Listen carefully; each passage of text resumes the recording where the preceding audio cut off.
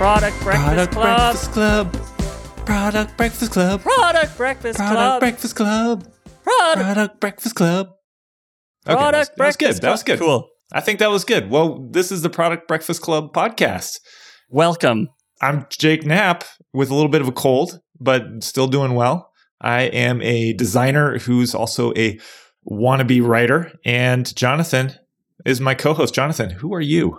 Hello, everybody. My name is Jonathan Courtney. I don't have a cold. I never get sick, okay? Ah, God. I'm not one of these Must be nice. freaks. Must be nice. Freaks like Jake.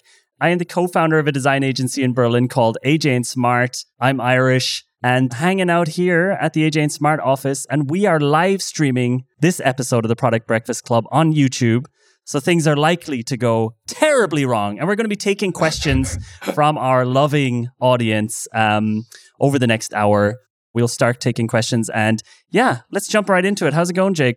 Good so far. This has been a great experience so far setting this up because you're doing all the hard work. That is very true. Just for a second, I want to talk about how amazing it is that I'm in San Francisco. You're in Berlin. We're like talking to each other on video. People could be sending us messages from anywhere. What a waste of technology that we're the ones in control of this. I mean, that's ridiculous. That's ridiculous. It's amazing. You guys aren't as old as I am. You don't understand how amazing this is, but it's crazy. That's very true. Anyway, I am getting ready to take off on Thursday and meet you in the Nordic countries for some workshops. Right. And I just started working on a new book, which is a science fiction book. So that's just starting off. Got about 6,000 words so far, kind of breaking the ice on that new project.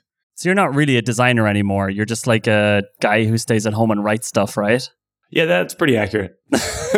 So basically, no one should really be asking you any questions here on this live stream. I was thinking about that, actually. Yeah, I was listening to the last episode of the podcast, which you interviewed somebody. I wasn't even on the podcast. And it was pretty good, actually. I think that maybe should be the new format. But yeah, I was realizing that I'm not really a designer. I haven't done, actual design work in a while. So people should be hesitant to take anything I say too seriously. Yeah, no, I think it's like there are some timeless qualities of being a designer.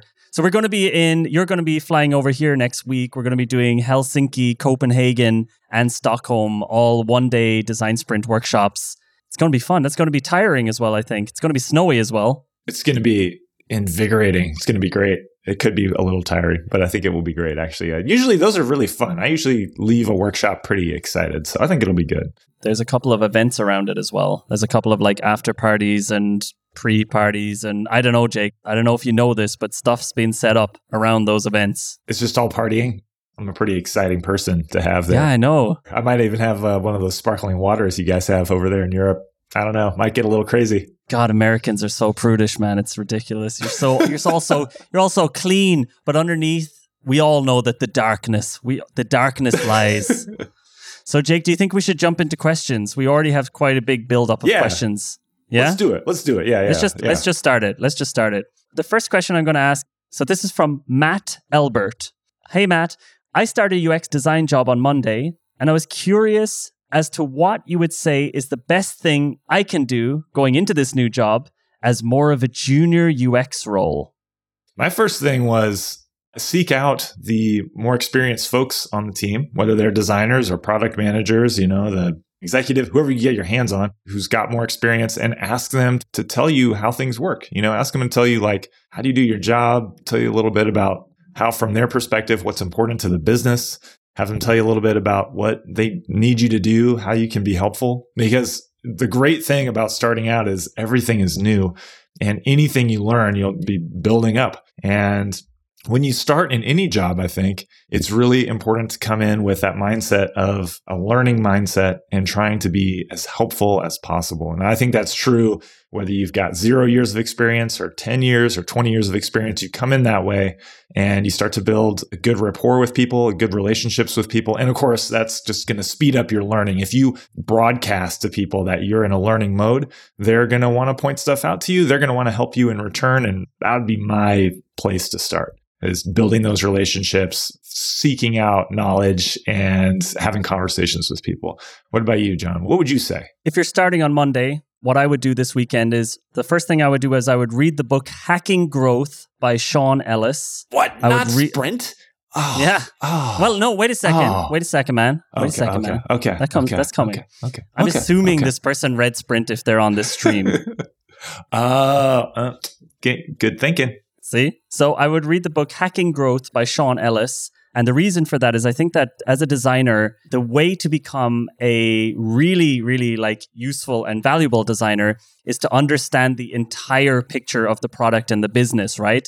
I think one of the mistakes that designers make is that they focus so much on like the user and the actual world of design that they end up becoming like a production type person. But if you understand why the product is being built and the strategy behind it, you're going to be able to get a seat at the table much, much quicker. And you're going to be able to seem like a more valuable employee much, much quicker because you will be more valuable. And Hacking Growth, the reason I say that as like a step I would take immediately, it's because it is a book about essentially the thing that every company is interested in, no matter what product they're designing or building, it's growth. And growth hacking is sort of this way of like, how can you increase customer acquisition, or how can you increase this, or how can you increase that? Almost every product that you're going to be working on, maybe you're trying to improve the UX, but the reason is because they want to increase something. And the book Hacking Growth will give you the vocabulary you're going to need to be speaking to product managers, speaking to people in the marketing departments, and you're just going to come across as somebody who actually has a lot more knowledge than pure UX. At least for me, having this extra bit of knowledge helped me to shoot my way up the hierarchy in these companies and become like best buddies of the CEOs and stuff like this because I was the designer who could speak their language. You don't need to read the whole book, Hacking Growth. Just read like for 2 hours or something and you'll get it. And then I wrote an article on Medium. You can kind of Google it, called The Golden Age of UX is Over. And the basic point of that article is that pretty much what I said, you can't just come into a company anymore and focus purely on the user and usability. And I'm going to like this user-centered design thing is the only thing that matters. It's not true anymore. This has become table stakes. You need to understand the bigger picture of the product. So understanding strategy, understanding growth, these things are super important. I put a lot of links in there as well for that. That's a pretty good answer. I mean, in summary, on the one hand, be a nice person, meet people, ask questions. That's my advice. Be a good person. Your advice, ruthless businessman advice, business monster. Exactly. No, but it's good. It's true. Good advice. Thinking about the business, understand how the business works. And that's going to lead to good design in the end. Okay, cool. That was good. Okay, we got one in the can. Let's come up to the next question. Patty, we have someone here also who's going to be collecting the questions that are popping up in the live stream. We're not ignoring these. Hey, Patty, maybe actually you can read out the question to us because we have a different accent. So this is from Tim Gabrielson. He says, my question is, last time you talked a bit about how you conduct a second follow-up sprint at AJ and Smart. I assume he's referring to the YouTube stream we did last week. And he says, however, you didn't quite finish explaining. Would you care to elaborate more about how you conduct the follow-up sprint? Yeah, my take on the second sprint is pretty simple, actually. 80+% of the sprints that I've seen, at the end of the week, you run that test, you find a bunch of flaws in your prototype, but you don't have to throw the prototype entirely out. Usually you say, okay, there's a bunch of stuff we need to change, extend, fix, reword, whatever, but you feel like you're getting close to product market fit with that prototype. In those scenarios, you take a couple folks the next week, you have them fix the prototype up, and then you test it again. So it's not really like a full sprint. You don't usually need to get the whole team together. Maybe get the whole team together on Monday for an hour. Just go through the prototype again, talk about your concrete plan for the week, pick a day to do your testing. Maybe you say, we're going to come back on Friday and test again. That gives people a chance to catch up with, they've been away from their desks doing their job the previous week. Then you assign 1 or 2, 3 people to just fix that prototype up. You don't necessarily have to do any fancy steps around this. You can just fix the prototype and then you run that next test, bring the whole team back together if possible to watch that second round of testing. And then normally what I see is that teams, because they've seen the gap in the first sprint week's test, they can come back the next week and fix it and kind of turn all of those sprint questions. Usually they can get good answers that second week. So your answer is the bigger picture of it, and maybe then I'll just say the specifics of what we actually do then when the client comes back on the second week. We only have them come in on the first day. We essentially compress the Monday and Tuesday of the AJ and Smart style sprint into just the Monday. And for the AJ and Smart style sprint, we just released a video on that today, so you can find out what that is. So we actually get to the storyboard by the end of that Monday. And so we have Tuesday, Wednesday to create the prototype. So 2 days instead of 1 day. And then on Thursday, we test again. And the start of the Monday, where expert interviews usually would be in the AJ and Smart sprint, that's where one of the facilitators shows the clients all the results of the user tests. And based on those user tests, we redo the concepts and then we go vote on them and then we do the storyboard. So at the end of the first day, we then have an updated storyboard, which is usually then an iteration on what we created in the first week. So the second week is actually quite luxurious because the designers get to polish the prototype quite a lot. Whichever prototype was chosen, whatever direction was chosen, we then get 2 days to work on that. And we call that the iteration sprint.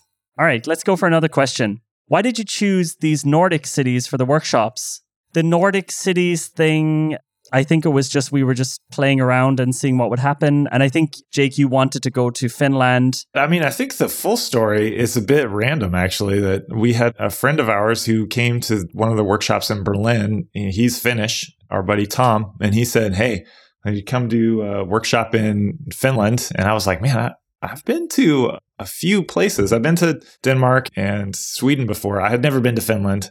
And my little son has never seen snow. So we started to think it might be kind of fun to actually go to Finland in the winter. And so that's kind of how it started out. And then we said, oh, hey, we'll be right next to these other cities. So let's do workshops there too. And we should probably be more buttoned up in our activities, but we fly by the seat of our pants. What's interesting is that when we do a workshop in Berlin or San Francisco, it sells out pretty much immediately. And I'm just going to be 100% honest.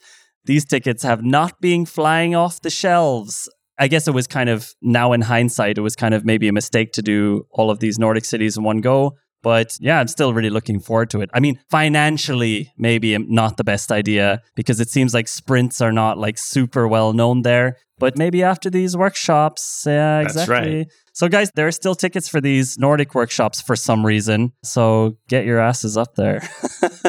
Okay, let's go for another question. Okay, here we go from Jose Luis Gonzalez Nunez.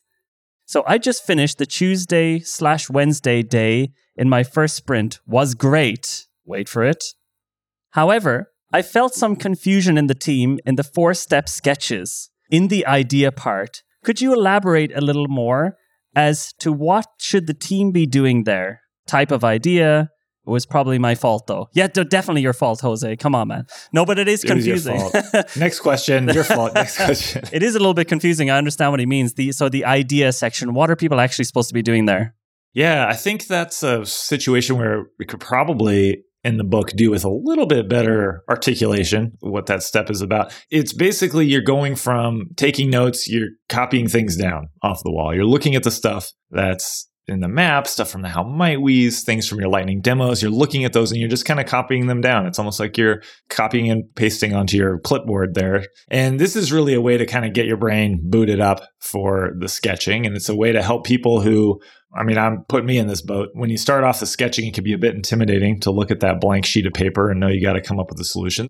And then you move from that. What naturally happens is you start copying things down as you start to have some ideas. So you start to have some answers to your How Might We questions in mind, or you start to have some sorts of little headlines, or maybe I could lay it out like this. You're looking at the Lightning demos and you're like, I could kind of use that pattern in this way. These things just naturally happen. Your brain starts thinking of stuff. And that's when you shift into the ideas step. So you give a few minutes of copying things down, and then ideas is just like roughly, I kind of hate the word brainstorming, but it's individual brainstorming on paper. So you're just silently writing down, jotting down notes. And what I usually tell people to help them get started, if I sense that people maybe don't totally get it, is I'll say, look, you could write down How Might We questions from your note taking, and maybe you're just writing down answers to those, just writing down text answers. Or perhaps what you're doing is you're going to take a little 3 panels, draw 3 little frames and draw little thumbnail sketches.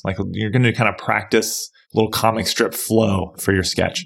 It could be anything like that, any little drawing or writing. But once you start going on this, I think once you get people into this zone of just jot things down, the format doesn't matter, it's only for you. I've found that teams, even if they're a little confused at first, they never get it wrong. They always kind of get going and get writing stuff. Okay, a bit of a follow-up question to our current topic from Farhad P. Hey, Farhad P. We know you, Farhad. We like you, Farhad. How do you usually explain the entire 4-step sketching to participants in the room? Do you go over all the steps at the beginning before you go through all the individual steps? Yeah, I mean, I usually say, look, we're going to create this solution, this 3-step solution at the end, and talk about what that's going to look like a little bit, just a little bit. But mostly I say, don't worry a whole lot about it. It's going to seem totally natural by the time we get there. We're going to do this 4-step process. And the 4 steps are the steps that I know as a designer I should use if I'm coming up with a solution for something. I should kind of consider all of the background details. That's the notes step. I should consider multiple approaches. That's the ideas step. I should then really consider specific variations of the idea I'm planning to implement. That's Crazy Eights. And then I should start on paper before I go to a digital tool. And that's the sketch at the end. I also will tell people, you don't have to tell them all that about the design process, but sometimes I like to share that with people. The big thing that I like to tell folks when we're about to start is these 4 steps, they're going to get you there. Don't worry. You're going to end up with a solution sketch. It's not going to seem too hard by the time we get there because all of these things are going to build on one another.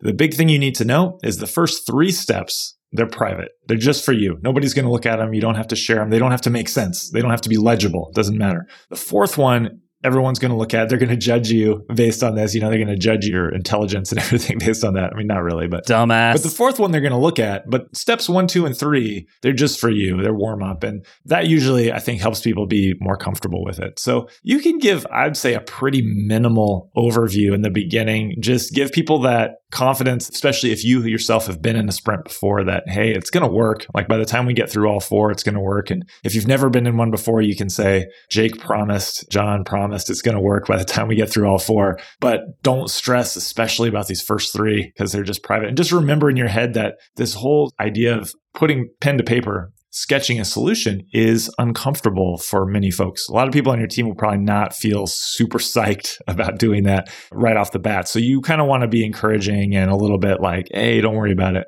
And that's kind of my tone with describing it. I like your tone, Jake.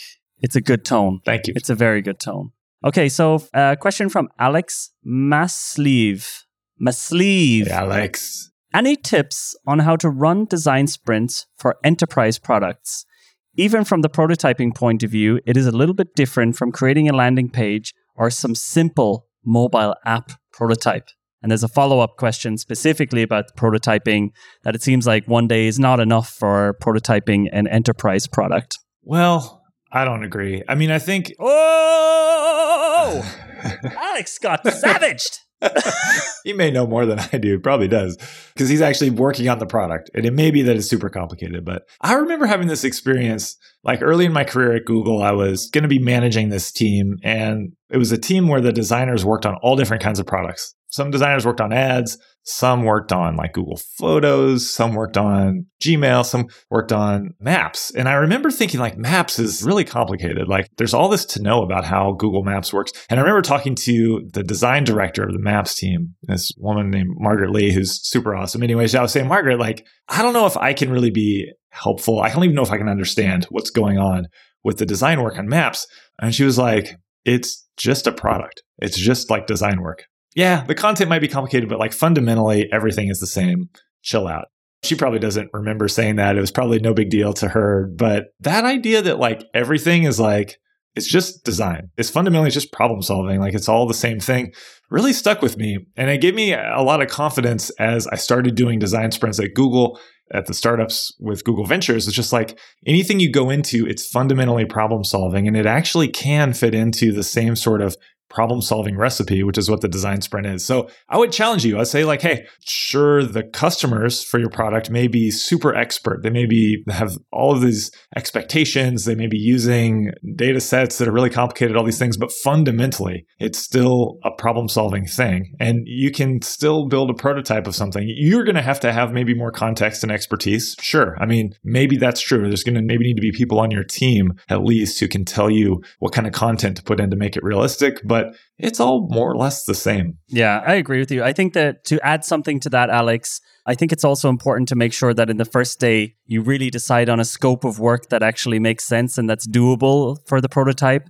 I think that, at least from my experience, when we're working on enterprise products, when it gets difficult is because we bite off more than we can chew, right? We try to do everything. But the sprint is about solving like one really big problem, right? It might be the onboarding. It might be something specific on the dashboard. Don't try to do the entire product in the sprint. It needs to be scoped down to a specific problem. And maybe your problem that you're coming up against it because you're like, okay, we need to do this entire new enterprise medical data center in 1 week. That's also just impossible, right? It's not scoped. It's not clear enough. So it does have to be kind of clearly scoped out before you get into the prototyping day. Last week and the week before, we were working with a section of the government and it was a pure enterprise project. And yeah, it was really fine to work on that because we were able to scope it down into something very specific, the most important problem. That would be, I guess, my little nugget towards that. How's the nugget? That was a good nug. Thanks for the nug. Okay, Matt. I think this is a great question, by the way, Matt, and it's a huge deal. How important is upfront research for the sprint in general? And then how important is doing some research for the prototype? All right, let's go wild dogging. What do you think? Well, yeah, we've talked about this a bit before. I think that upfront research is great if you can get it and you can get it delivered into the sprint in a way that is credible, that is digestible, that's easy for people to understand. And I give all those caveats because sometimes a research project turns into this big, big thing. And sometimes on some teams, they don't believe in research. You know, for whatever reason, the research team or some outside research or whatever may not be credible to them, or the team is just they've never seen it have an effect before. Whatever the reason might be, you know what I'm talking about if you're on a team where this is the case. And if you're on such a team, don't kill yourself trying to get research in ahead of time. The design sprint is a Trojan horse for research that the team will believe.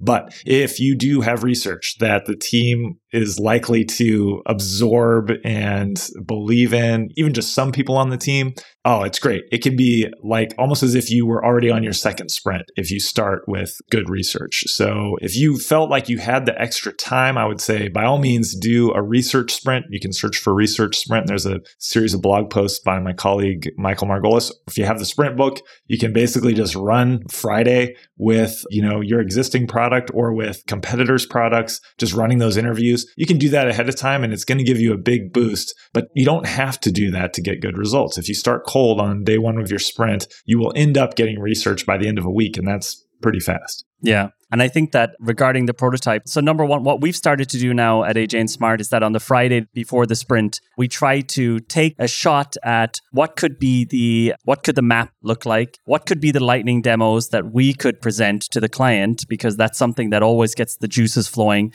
And so we do some research into other products that might be interesting for the sprint that's coming up. And we do try to make a kind of guess at what the potential or target customers should be or could be. So we're not doing personas or anything like that. But what we're looking for is that the Monday of the sprint, from expert interviews, map, long-term goal and questions, and lightning demos, we already have some hints at what those might be so that it's not starting so extremely cold. But in general, we're kind of not really super excited about long research projects, which we used to do before, but we've just completely pulled out of. But yeah, a little bit of research up front. And definitely with every member of the team having a few lightning demos already in their minds is always a great way just to get things kind of rolling, I think. But also I'd say just a reminder, if you are looking at doing your first sprint on your team, you're trying to get your team on board with doing it. It's a big commitment already to take 5 days to do something. You can show up on Monday, having done no prep except getting the right people in the room and having the right snacks and the right supplies and lining up the folks who you need to talk to on Monday. You will have a good sprint. And that was the secret recipe for me, was I could show up in a startup on Monday morning, not have context, in many cases, not having research before. And I knew that we would get through it all right. By the end of the week, the team would be sold on the importance of research, even if they had never done it before, even if they didn't have a researcher on the team or, whatever. It is self-contained. So don't start to add other stuff around it if it's cumbersome for you. When you're talking to me, about what we did at GV when we were able to do research beforehand. We had like a world-class, amazing researcher on our team who could do that stuff and could convince people. When he talked about it, he was great at presenting it. You talk to Jonathan about what's going on with AJ and Smart. Now they've got a team running sprints all the time. People are hiring them to come in. So of course you can make it better by doing these other things, but don't feel like you got to sell your team on like a 2 or 3 week or like 6 week long process. It can just be the week and it'll still be good. Yeah. Remember, user research is overrated, my friends. All right, let's go. We've got so many questions for you. We'll just stop taking questions at 7:30. How's that? I don't know. I mean, 7:30 for me would be a long time from now. That's what I'm talking about, like 8 hours. 8 hours, sure. What do you think is the longest podcast episode on the iTunes store? I mean, like not just our podcast. I mean, all podcasts. The Hardcore History podcast, some of the episodes are 5 hours long. Okay, but I mean, that's a lot. I wouldn't want to do that myself, but like, could you go longer? I have a question to our listeners. Should our podcast be even longer than it is already? Yes or no? 1 hour, no. The thing that people tell me obviously is like, oh, it's a little bit too long. And I'm like, yeah, but it's also easier for us to make if it's longer. Hey. Okay, let's go for a question from Rob Huff. You would pronounce it like Huff. Okay, Rob. Rob asks, are design sprints as effective for working on branding in your experience?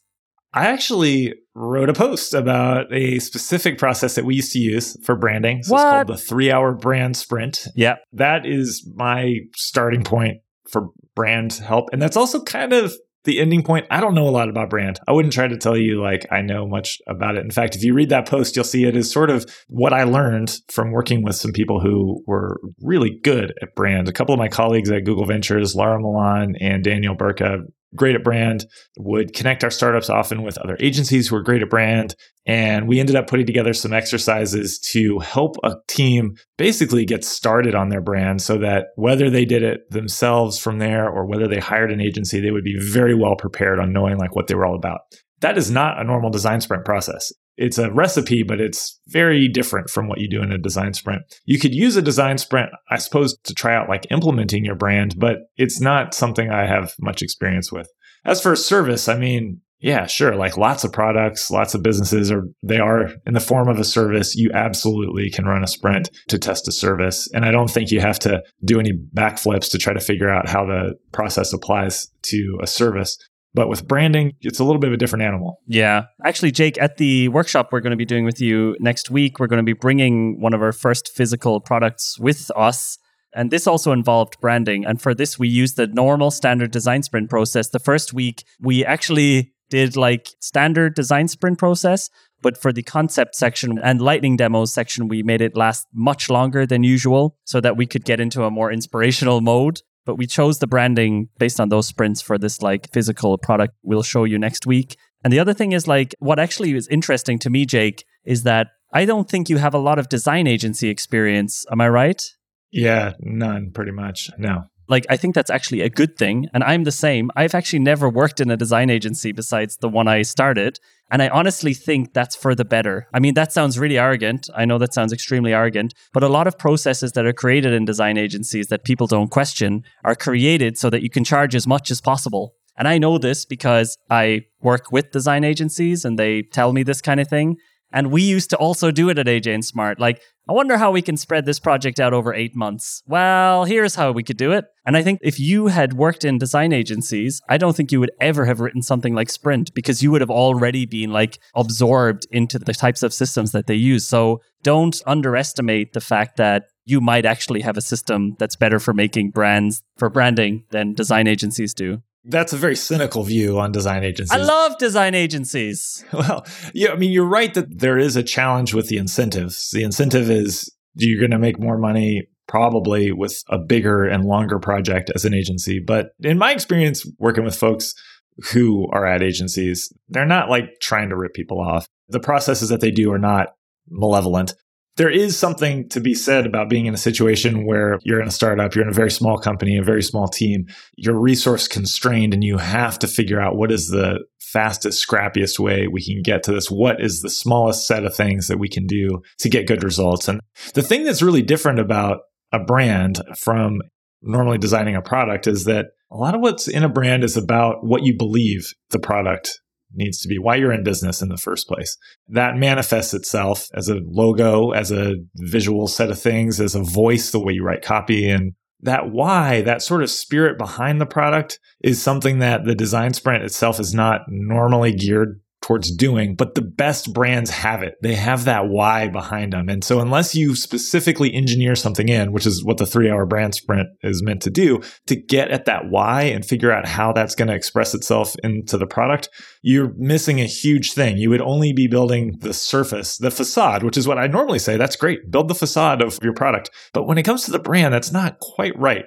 The other thing is that a brand, I think, I'm sure you could get interesting, you'd learn something by testing your brand with people on Friday, but I would be more skeptical of the results of that kind of a test for a brand than I would for, does this product fit? Just knowing myself and like the way some things have to really settle with me before I like them. It would be hard to say from a snap decision on Friday with a brand if I would feel good about it. So I don't know. I don't totally agree with your take. I think you can definitely get away with doing less. It doesn't have to be a big, giant, multi-week, multi-month process. All right, Jake, chill, man. All right, let's move on. I don't think I've ever asked you point blank. And I think the reason you don't want to answer is because you're best buddies with Tim Brown. But what's like your straight up opinion on design thinking? Just talk about it for a sec. Well, if you want to know like why there's a design sprint, it's because there's design thinking. There's this thing that's a really cool idea that I read about, heard about, people were doing. Like, oh man, you start by thinking about the people who are going to use this thing and what they need and like how this is going to fit in their life. You come up with a bunch of ideas, you narrow those down, you build a prototype, you test it. Like all that stuff is design thinking. Design thinking as a philosophy is excellent. Some people, like IDEO, they apply it in a great way. They know how to do it. Design thinking, by and large, most of the time when you hear design thinking, most of the time when a company is doing it, it's a waste of time. It undermines design. People start to think like design, it's hand wavy. It's like, what's going on with all these sticky notes? Like there's a lot of fluff out there and it's not ill-intended. I myself was often trying to apply this really good philosophy, but couldn't figure out how to actually make it stick and make it work. Yeah, it's make hard. It seem credible to engineers. How do you get from point A to like a product? It's not easy. And so when somebody says we're doing design thinking already, I always kind of am a little nervous because I think you probably already have formed an opinion that this is what design is. And yet design thinking takes so many different forms that it's like, well, what you're doing, it might not be what I would consider to be like actual good product work. What you're doing might possibly have poisoned your team's opinion on what design is. So it's a double-edged sword. It's a really valuable philosophy if applied properly, super powerful. And like most things, if applied in sort of a half-assed way, could be actually dangerous. So D asks, how do you actually convince people to just try the sprint? How do you show how valuable those days will be in the long run? Ooh, that's a nice... Okay. I mean, I just beg. I'm just like, will you please let us run a design sprint? It'll be so fun. When I was starting off doing design sprints so nobody knew what it was, I just focused on the value of the prototype. In 1 week, we can make a prototype. We get the team together. If there's people from different organizations, if it's a big company and they need to agree on the thing we're going to do, let's get them all in the room and we'll get them all to kind of work together. I will get everybody through this process. And at the end of the week, we'll have a prototype for you. And the idea of a prototype is usually pretty exciting to people. The idea of like a test with customers is not always like the big carrot, the big shiny, juicy carrot at the end. Juicy carrot? Yeah. What kind of carrots do you guys have over there in Germany? Definitely not juicy, dude. I don't know what you're talking about. This episode should be called A Big Juicy Carrot. Okay. That may be the podcast. So, the prototype is a thing that you're like, oh, cool. We got to the prototype really fast. If we got a prototype in 1 week and we had a structure where we could bring in like that jerk from design and that jerk from engineering. If you have people on your team and you're like, it's going to be a little difficult to organize everybody. Yeah. Hey, this process will get everybody on the same page and it'll get us a prototype at the end of the week. I think that's a really compelling selling point fundamentally. And then you could build from there. Like if you're a design agency, you could say, hey, you don't have to write up any kind of documentation ahead of time. You just show up. We'll do it. I know you guys use that approach. There are other things that are good about it, like the sprint, obviously. But I think that the one that is the most readily valuable usually to a big company is like just the speed to get to a prototype. And all of the other goodness, people will get it once they've done it. But oftentimes I think it's that speed to prototype. What do you think, John? I'm selling the design sprint quite often. So that's kind of like my angle is how do I convince a company to then, start using the sprint also so that we can do some sprints for them. And usually it's about the decision making. I explain the opportunity cost of not doing a sprint. And the opportunity cost of not doing a sprint is going in circles, trying to discuss things and trying to figure things out for months, which can actually all be figured out within 1 week. And it's just these one-off meetings, the emails back and forth, the Slack messages, the misinterpretations, the misalignment. This doesn't need to happen. This is 100% solved by a sprint. So especially for the kickoff of a project, I explain to them, here's how it could go if you do it the way you do it right now. And I explain it and they're nodding. They're like, yes, it always happens like this. And then I say, the sprint gets rid of that. And then usually what I do is I do the lightning decision jam exercise for them, and I have them solve some problems that they've been going around in circles with for a while. So lightning decision jam, you can find the video for that here on YouTube as well. And this is the thing that I do very often. I'm traveling around doing this exercise for companies just to show them the benefit of making decisions fast without having to discuss everything. This together alone principle that you have in the book, and it's super effective to show people extremely fast results, even faster than the sprint. It only takes about an hour. And yeah, those are probably the two angles I take. Opportunity cost from the normal way to the sprint way, and then the lightning decision jam. And then, if they're still not convinced, I send them to sprintstories.com. I show them a couple of case studies on there. Are there any in particular that you really liked on there? The one about Facebook doing the design sprint. Yeah. I show them our UN one, actually. Yeah, that's a good one.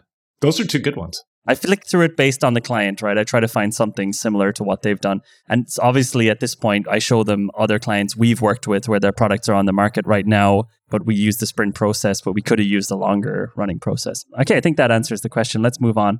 All right, Gregory, you're my man. You get my jokes. You get the design thinking. What's the difference between running a design sprint in the US and Europe? Is there a cultural difference?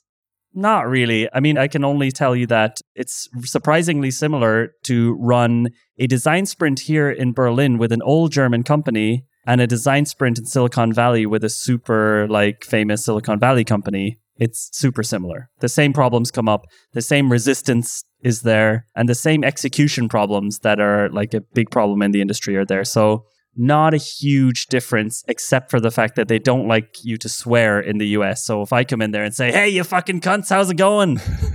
They love that here, but in the US, they don't like that. They run pretty much the same. Farhad asks, how would you handle a team that comes in with an already established idea of what they want to do, and they keep steering it in that way, but your gut and experience tells you that it's wrong? We've both had this, I'm assuming.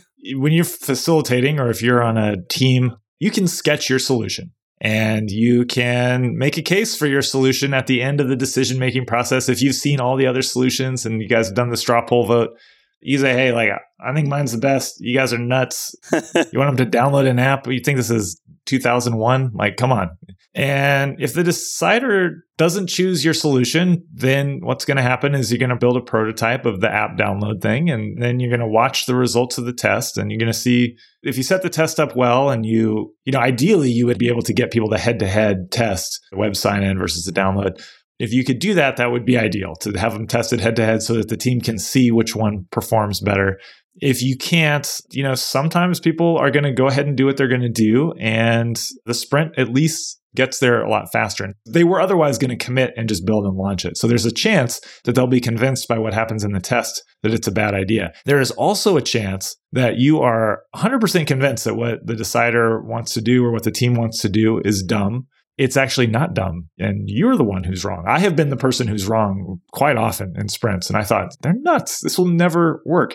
And then the sprint happens, and you see the results, and you're like, actually, the decider or the whole team, they knew what they were doing. That can happen too. So you should go into it, be humble, present your idea, but don't assume that you know best until you've seen the test. Yeah. We've run well over like 180 sprints now at this point. And of course, clients come in and they're like, well, I already know what the solution is. This is more about the execution. We just want the prototype. And we still convince them. We say, look, you're after paying for the time. Let's just use it. Let's actually just go through the sprint. Just trust it. And even if they're really pushing against us and they're like, no, I already know. I get it. Okay, I'm just like humoring you so that we actually get through it. Always on the second day, always once the concepts are revealed, they're like, oh, wow. Oh, that's interesting. So for me, every single sprint I've ever done, which started with people already having big solutions in their mind, they've changed their mind once they've seen the other solutions. So I think you should just go with it and just be like, yeah, I mean, if it is that the solution, no problem. But then just see how they react once they actually see the solutions of everybody. You'll be surprised. They change their mind. Yeah, the sprint is a great vehicle for disagreement in a constructive way and for opening people's minds in a constructive way without having that like head to head, like I'm going to battle you out. I'm going to try to convince you. Jonathan's right. The structure will often just open their minds along the way. And if it doesn't at the end, the test will hopefully make either you or them see the light. Yeah. All right, Jake, here's what's up, man. Pedro Gomez, he's asking, what are the 3 biggest and most common barriers you face from clients in the design sprint process? Oh. Not wanting to be there in person. That's one of the biggest ones. They don't see the benefit of physically being there. That's one that we come up against all the time. Yeah, people don't want to be in the sprint. Sure. Yeah. And I mean, I got to be in the situation where we had the luxury of saying like, look, if you're not going to show up, we're not going to do the sprint. So do a sprint with somebody else. I don't really think about it like that, I guess. I suppose it's because I think about what my job is, what the design sprint does, all that stuff is about. It's just about like trying to help people. It's about like trying to help them do what they want to do. It's a way to speed up and get people in a good structure for accomplishing what they want to accomplish. I have not felt it's like an adversarial thing. If somebody doesn't want it, then it just, okay, you don't want it? Fine. Like maybe there'll be another time when you'll want it, or maybe I'll just go work with somebody else, or time may not be right, whatever, but I don't ever want to fight somebody with it. And so to me, a barrier just means like, okay, like just do something else. Like it should be seen as helpful. And that's the mode I want to be in. I don't want to be like working super hard to convince somebody. It sounds like you're playing hard to get, Jake. It sounds like you're playing the game. Right. What do you think? One big barrier that you need to overcome when you're in the sprint, when they've already decided to be there, is that they don't really trust that it's going to work because, for example, they think that we're not capturing every idea because it's so fast. This is a really big thing that they complain about. Usually at the start, it's like, we're not capturing everything. We're moving so fast that we're losing things.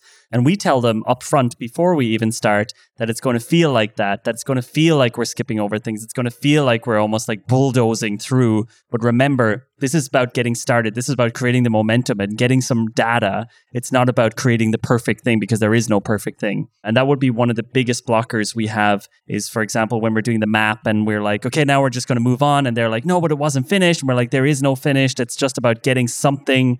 So this perfection thing, they want this perfection. Not that they had it before, but they had more time before. They had like 8 months to do what we're now doing in 1 week, right? A lot of the companies we work with would have spent a year doing what we do in 1 week. I'm not joking. I spent a year doing exactly what we do in 1 week now because I thought you needed a year because other design agencies told me I needed a year to do it. So I took a year. So now it's a pretty big shock to the system when you're moving that fast and you're not really certain. You were never certain before when it took a year, but at least you took a year. So you could say, yeah, well, it took a year. So it's kind of realistic. So the biggest blocker that we come across is that feeling, especially when designers join the sprint, that it's all moving too fast. And there's no way that this is going to turn out well. I think that's a good answer. Okay, great. Okay, great. Okay, I love this comment here from Jose. He was the one who asked about the cultural differences, and he's getting a little bit more specific here. And he says, here in Mexico, The people arrive super late. You know what, man? We're doing design sprints here in Germany, right? They are never late. When I came to the US and we did design sprints with like 3 companies the last time we were there, they were always late. Yeah. And whenever they went out for lunch, they would just never come back. We'd have to like find them and round them up. And we're like, you're paying for this. What are you doing? They're like, I have to have another coffee. I don't know what's going on over there in the US and Silicon Valley where they're all working like 80 hours a day or something, but they're just late. I'm late. I mean, we never start the podcast. Yeah, you're always late because I'm late. Jesus. And that's an ongoing theme of my life. I'm late to everything. I think there is more lateness in the US. You just got to like build it into your schedule. We would tell people, we're starting at 9:30, and then like, we would know we're not really going to start till 10:30. Like, it's fine if people are showing up and like getting a coffee and going, like doing whatever they got to do. Like, have your own schedule that starts later. No, we do that as well. When we put on a workshop, I have my spreadsheet for the schedule of a workshop, and I know like it's not going to start the time it starts. It's going to start a little later. So that's one thing, is just to like lie about the start time, basically be there, but just know that people are going to kind of roll in at their own time. And then for lunch, you can have lunch delivered if you can. If you can have lunch there so that people don't go out. I actually did like a workshop with a company recently, and they shocked me by coming back. We were going out for lunch, and I was like, that's an hour and a half. There's no way we're going to get people back in less than an hour and a half. And I told everybody, be back in 40 minutes, but I had budgeted an hour and a half. And they came back in 40 minutes, and I was like, I got to just like burn time now with the Tone it down, man. Tone it down. Relax. But normally, if you could get food delivered, or else again, just budget like a lot of extra time, but tell people they need to be back way sooner. That's been my approach. Jake, let's say today you're a 21-year-old designer just starting out in your career. What would you tell little baby Jake, now that you know all the stuff you know? What would you tell little baby Jake to get to a point of, let's say, getting to the top of the career ladder as fast as possible, or maybe like getting to financial freedom, or I don't know, you'd already given him all the life advice stuff and now it's just career advice? I think that the things that ended up in the long term helping me the most were learning how to present and tell the story of the product I was working on, learning how to eventually, working on writing, that, which is again telling the story of what's going on, but thinking about the process. The advice I would give myself, literally knowing myself now, is like, hey, you're really into process. For you, the pinnacle of your career is not going to be being like the very best designer. It's not going to be being like the chief design officer at like a super fancy company. That's not actually where your strongest skills lie. Like, embrace the fact that you love the process and go way into that. The other thing I would have told myself is you don't need to spend so long working on the same thing. I spent a long time working at Microsoft on Microsoft Encarta. I would have benefited probably from getting some more experience early on, maybe. Although, at the same time, like, you have a depth of experience about product because I saw the same product go through the product cycle so many times. And part of that ended up sort of helping me out. But I think the biggest things would be, for me, focus on the process. It's okay to have your interests that are not about design. I felt a lot of pressure to be designery. And I think everybody who's in design will know what I'm talking about. Like, there's a designery, like people who are into design with a capital D, and they care about graphic design. They care about things that are designed well. There's like a right way to do it. They know what they're talking about. I hadn't been to design school. I felt like a chip on my shoulder that I didn't know that stuff.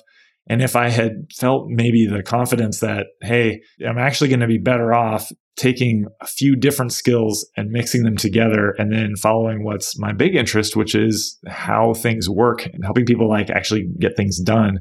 I think that's good advice, though. I mean, it's not very actionable, though, It's not really going to help little Jake. He's just going to be like, yeah, so what do I actually do? Okay, you're going to hold my feet to the fire here. What should I do? The thing that's weird about my career, maybe it's just me, but I suspect it's true for a lot of people. It's very hard to predict what is going to happen. If I had tried to set a path for myself, there's no way I would have predicted like what I ended up doing. There's no way I would have predicted going to Google and then getting into teaching brainstorm workshops, like basically design thinking workshops, and then doing design sprints, and then leaving Google to go work at Google Ventures, and then writing a book about that. I wouldn't have known how to plot that out and make it happen faster. I think there's a lot of things that would seem like they were shortcuts to that end destination. If you assume I was trying to tell 21-year-old Jake how to get to be 40-year-old Jake, the shortcuts might have been self-destructive. Like the shortcut of, you talk about this too, and I think you practice this. Like you talk about the Gary Vee thing, like document, don't create. Document, don't create. If I had followed that advice as a 21-year-old, I think that would have been destructive for me. I mean, there wasn't really social media then, so I don't know where I would have been documenting. I guess I could have had a blog. It wouldn't have been bad if it was a blog, but I think that blogging week after week after week as a 21-year-old, my brain was not fully formed. I didn't have good understanding of what was going on. I wouldn't have been writing articulate stuff. And I think maybe it would have helped me. Maybe it would have built that writing muscle faster. But I had to carefully balance pretty quickly because I had the first kid at 25. So I had to very carefully balance my time between work and home. And I don't know that pouring energy into sharing stuff when I didn't have anything to say would have helped me or would have actually like maybe slowed me down. So I think there's a danger in saying like, oh, as a 40-year-old, how I spend my time is XYZ. You should start doing that sooner. I wish I had started writing a little sooner, but I think I would have done it as I did it in my real life privately. Yeah. I started just writing on a novel in my spare time. I would have started doing that sooner. Sure, that would have helped. I would have started working on my presentation skills a little sooner. I didn't have to do that until I got to Google. And maybe I could have done more of that at Microsoft. But, I don't know. I'm not sure that stuff would have been, to some degree, it's okay to like learn what comes to you and take advantage of what comes to you. And in the early 2000s, the design market, the tech market is not what it was today. It was okay to actually just kind of basically go to school at Microsoft and learn from people. And sometimes you'll find yourself in that era, in who you are at that time, where your development of your sort of personal view on the world is still solidifying and coming together. It's okay to not be in a rush to get somewhere. It's okay to not be doing the perfect thing, to not be tweeting and Instagramming and blogging and like making a name for yourself, because you need to form your thoughts first. Otherwise, it's just noise. There's so much noise out there already of people sharing stuff. And I think it's okay to not do that fast. As soon as YouTube and Instagram started existing, it wouldn't have been the worst idea to start like vlogging. Because if I think of like the last 7 years of growing this company, I think that would be interesting for people to see, going through all the crappy times, going through the times where it was just like one person, moving office, all of this kind of stuff building up to today. Not that I'm regretting that I didn't do it. I just think that today I would have a much bigger audience. Like I would have a lot more leverage that I could use to do other things. I don't in any way regret it. It was more like, well, if I could go back in time, I would probably just tell him like, dude, you see this app, Instagram? Get that shit every day. Start doing the stories. And you see this YouTube thing, just start putting videos there once a week. But you're talking about you. Sure, it would have been great. Like part of the reason why you'd say like, oh, the people who, like Gary Vee, right? He was right on the YouTube thing, right? He was doing it right out of the gate. Nobody was doing it. If you look at the people who were doing that, they were building an audience partly because they saw something. They saw an opportunity that most other people didn't see yet. And so they got a head start. They were first movers in like a new opportunity, a new space. That's not what it is today to go onto Instagram or to go onto YouTube. It's not a new space. It's easier for you to build an audience today. You can do that relatively quickly because you already have clients. You already, I don't know if you have interesting things to say, but maybe let's give you some slack there and say you do. You don't need to have interesting things to say. That's the problem. People tell you need to have interesting things to say, but you don't. Dude, if you saw my Instagram stories during the day, it's just like, here's what's up right now. It's interesting sometimes. Like I watch people who are kind of at a point in their career that I want to be, or in a similar point in the career. And I'm like, that's how they like optimize this part of their lives. Or they're just sitting around playing video games. That's great. That makes me not feel so bad about it. This is probably something that we're not going to come to an agreement on because I think it's a very good idea. It depends what you want, right? You've created a New York Times bestselling book. You had a nice kind of lighthouse that created an audience for you. And your next book, I think, is going to do the same and so on. But if I was you, and we have totally different personalities, you don't want to be distracted all the time, but I would be vlogging the shit out of it. And you could obviously, your personal brand could be super strong, but that's not something that you're super interested in, being distracted all the time. And that's fair enough. Are you saying my personal brand is not super strong, John? You're dissing my brand? It could be huge. If you were doing a weekly vlog on YouTube and daily stories on Instagram, dude, you would already have a huge brand within 6 months, and you would be able to leverage that for other things. You would get more book sales. But those things are not free. Those things have a cost. Yes, exactly. That's a cost you don't like. I don't know what it's like to post an Instagram story because I'm not on Instagram. But anytime I write a blog post, there's a crater around Doing it there. right now? I published a blog post yesterday, and so this was not a Jason Fried speed blog post. It took me more than 15 minutes. I was trying to answer a question somebody sent me about facilitation tips. Oh, that was a great article, by the way. Really great. I wrote up a bunch of tips, and then once I started doing it, I would walk away from it and I'd have more ideas, and I wrote in more, and I ended up spending several hours putting that thing together. And then I publish it. And then when I publish it, I'm like looking at the stats, and now I better send a newsletter about it. So I send a newsletter about it. I do the things you should do when you promote something. All of that stuff has a huge cost because my top priorities right now are to get the new book totally polished. I want it to be super high quality and get out the door. And I want the interior design to be beautiful. I want the cover to be beautiful, everything. And I want to start this new book. I got this new book going on. That takes huge amounts of time, and I need like a lot of space to get into that zone. And, I want to do a good job with these workshops. I want to like make the next workshop that we do together better than the last one. Those things for me take a lot of headspace and time. And if I'm even like one post per week, to me is like, I got to be really careful about that. It does have a cost. That cost, for you, it may be worth it. But if you make the choice to broadcast a lot, you are sacrificing some amount of that deeper work for shallower work. Whenever you put something out in the world, you're going to spend some amount of time tending it, replying to comments about it, even just being aware of it in your mind. And the more you do it, the less, I think, mental space it takes up, but it still takes up space. It takes up time and mental energy. And that comes at some kind of a cost. And for me, like my greater strength is at making things that take a little bit more time. And the challenge is that you're really good at the public persona stuff, at the personal brand thanks, stuff. Jake. Your personal brand, I have no doubt, if it hasn't already eclipsed my brand. Man, listen, my personal brand is a bit weak at the moment, but this time next year, you're going to be crawling around trying to talk to me. Yeah. I mean, I think the problem is that people who are really visible, they're visible. So there's a selection bias. The people who we all see are the people who are talking at us all the time. And that doesn't mean those are the only valuable people in the world. So you got to also, if my personal brand, if the stuff I was sharing was because I felt like I got to share something all the time, that's not really me. The stuff that I share now, you'll know that I felt like I really felt for some reason I ought to write that thing. Or I really felt I ought to post that thing or whatever. So you'll know it's coming from me. That is what it is. We're not all going to be internet superstars. That's your problem. I mean, that's your problem, dude. Iker Oritz Diari, he said, Jake is wise. What about Jonathan? Yes. See that? What about Jonathan and his personal brand? He logged off. Iker just logged off. Jake, I got one for you. Jose. I hope I said your name in this sexy voice that you probably have.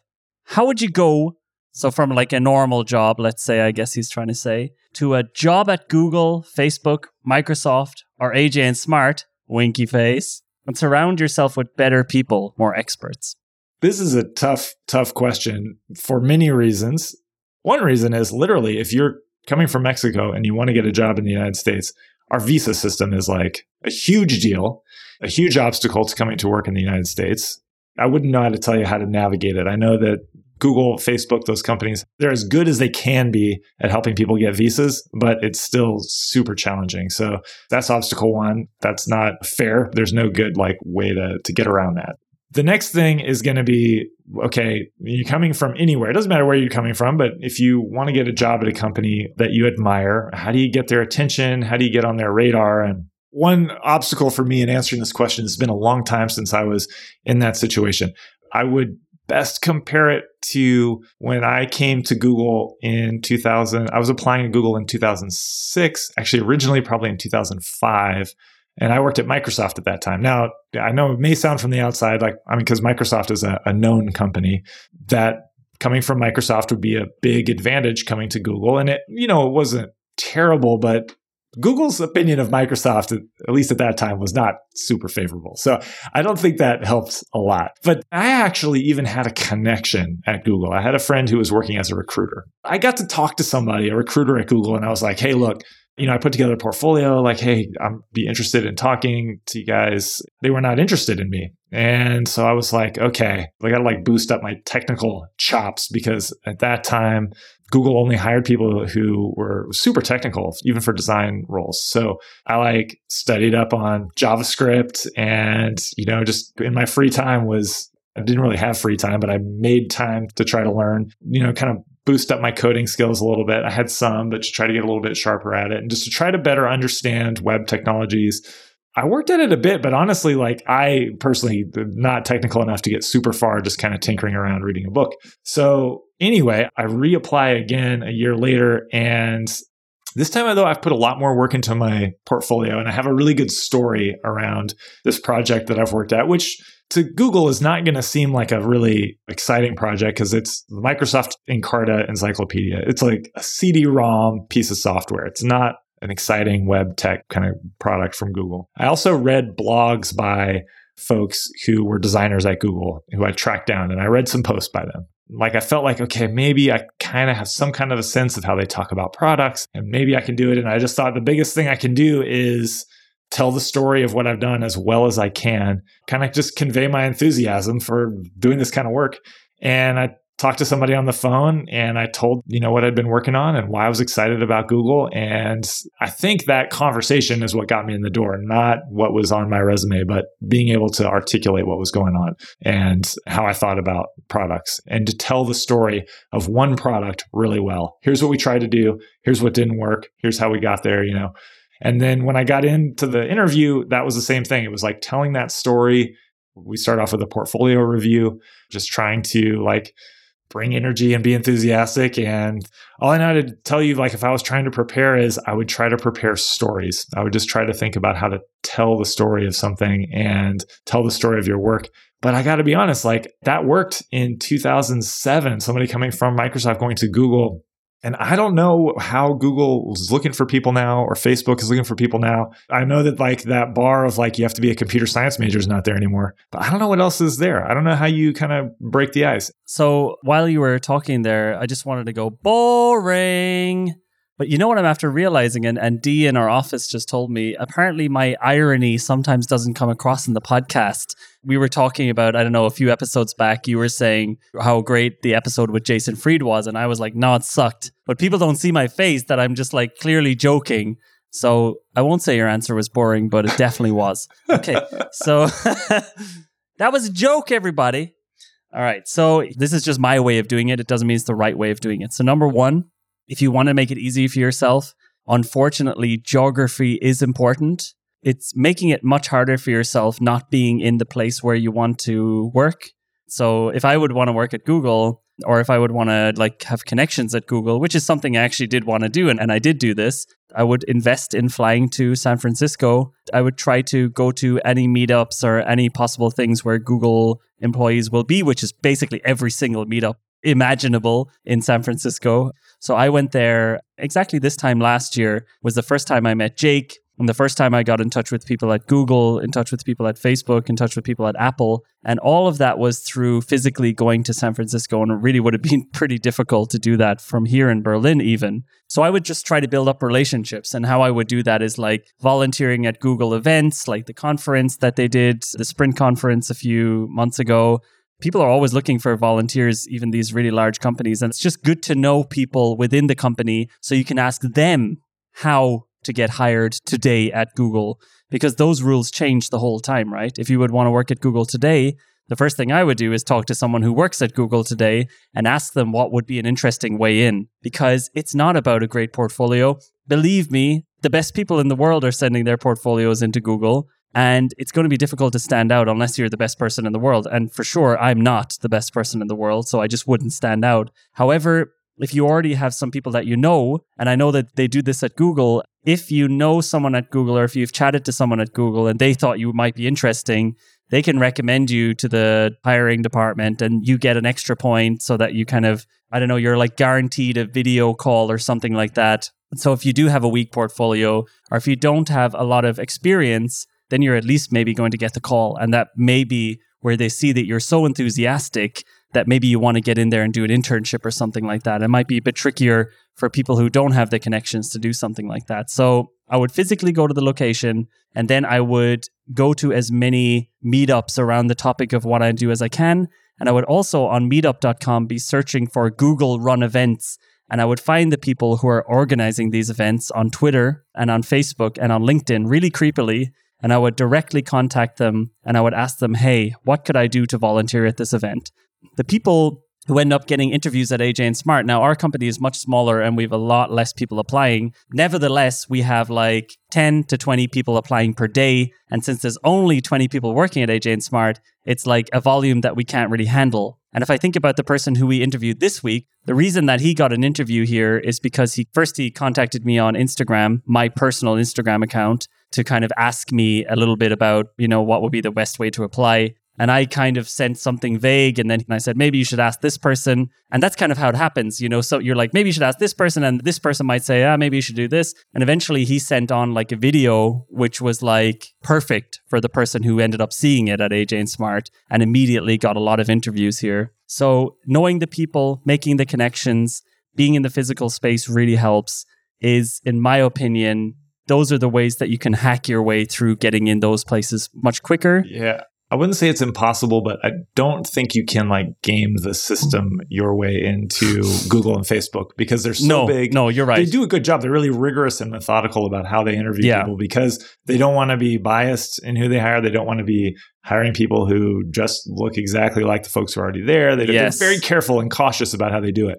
And they have very rigorous standards, and they have folks who are making the hiring decisions who are blind, who are not looking at the actual candidates and don't even know, was it a man or was it a woman? They're just looking at the feedback that was written up. They're just looking at the portfolios. You will have to have a really strong portfolio. You'll have to have a strong resume, and you'll have to do really well in those interviews. One question worth asking, anyone should ask, is if you feel that you're very far away and you applied, you can't get in the door or whatever, is that actually what you want? Those are great places to work by all accounts. And, my experience working at Google was very positive. I also think that I and many people fall under the spell of Google. It's a great brand name. It'd be wonderful to work there. They treat their employees really well.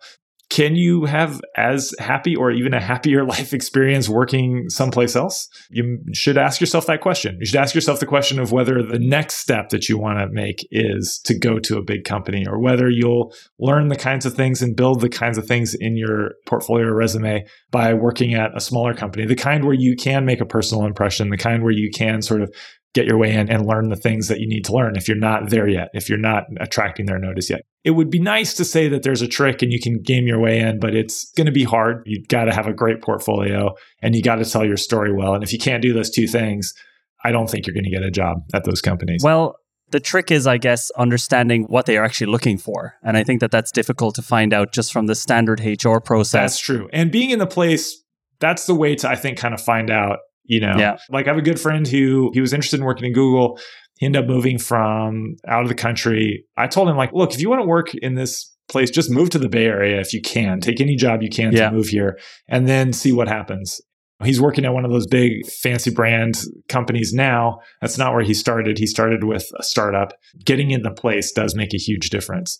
I just caution that there may not be a shortcut. Yeah, well, you just don't like to believe that there are shortcuts. But no, okay, I will say that for Google specifically, for Google, Facebook, and Apple, because they're so large and because they're in the public eye, they do have to have these kind of almost anonymous processes. But for every single Fortune 500 or startup that you might find interesting, a lot of the ways in there are someone giving a recommendation, right? And I think that even if it's just for the internship or even if it's just for helping out at something, most of my ways into companies like this to talk to people and to maybe even end up working with these companies have been like a cascade of one person knowing the next person knowing the next person. One thing to know is if you're going to do that with a big company, the person has to know your work firsthand because they're going to ask. The referral is not just oh, here's this person, somebody contacted me on LinkedIn or I met them at a meetup.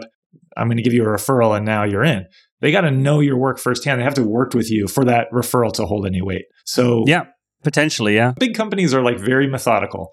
It's harder to game. You should also not feel bad if you get When I was applying to Google, I applied to Apple. I never heard back.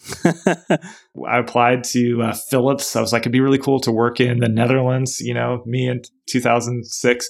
Philips, I did a phone screen with them and then they never called back. Wow, that was a mistake. There's plenty of companies that have turned me down over the years. It's okay too. You may have to take a few cracks at it before you find the right fit and figure out how to tell your story well. Good old Philips. So, Jake, let's finish it up. Really sorry if we ended up skipping over your questions, but it was really lovely to have you all here. Jake, do you have any ask for our audience? Well, first of all, I hate the word ask. So I ask that you don't use the word ask. Beg. Do you want anything? Do you have a beg? Do you have any requests? Do you have any requests? Oh, ask is a verb. That sounds nicer. That does sound nicer. I like that. Any requests? I have a request. Sign up for the Sprint newsletter because this podcast has turned out to be almost all about design sprints. Or at least this episode. So go to thesprintbook.com, sign up for the newsletter. I would love to share my posts with you when I send out the newsletter. Oh man, that's good. That's tight. That's a very tight thing that you're asking for. You're requesting. Okay, then I have a... You're a fast learner. Yeah. So I have a request. If you enjoyed this live stream, I guess the thing that would make us decide whether we do it again is just if you tell us that you liked it. So definitely what would be really great if you enjoyed this, if you thought this was useful, would be great when the episode comes out, or if you already have an episode of the podcast that you think is interesting, if you'd share it with your buddies. If there's anything we're doing at the podcast that you think is interesting for friends of yours or for other designers, just share it with one other designer, and then we have 3 more listeners. I love it. That would be probably... Yeah, and if you liked the live podcast, you should really tell us because... my hunch was it's not as good a lot of work. as the it's probably not as good as the real podcast, so but I think it was worth doing loud. it. If you liked it, be loud because you got to convince me that this is a good idea. I don't know. Okay, really great to have you all listening to the podcast every week. Really great that you tuned into the live stream. Thanks so much for all the questions, and have a beautiful morning or evening or night or whatever time it's. And don't forget to hit the like button if you didn't hit it already. Jake is like, what is the internet? What's the like button? I have no idea what that is. And if you didn't subscribe already, maybe hit that button too. So yeah, everybody, thanks so much. It was lovely having you here. We're about to stop the broadcast. Oh yeah, I'm at JIceCream on Instagram. That's the only interesting social media platform that I'm using. Thanks so much, everybody. Goodbye. Say bye, Jay. Bye. Bye. Bye, everybody.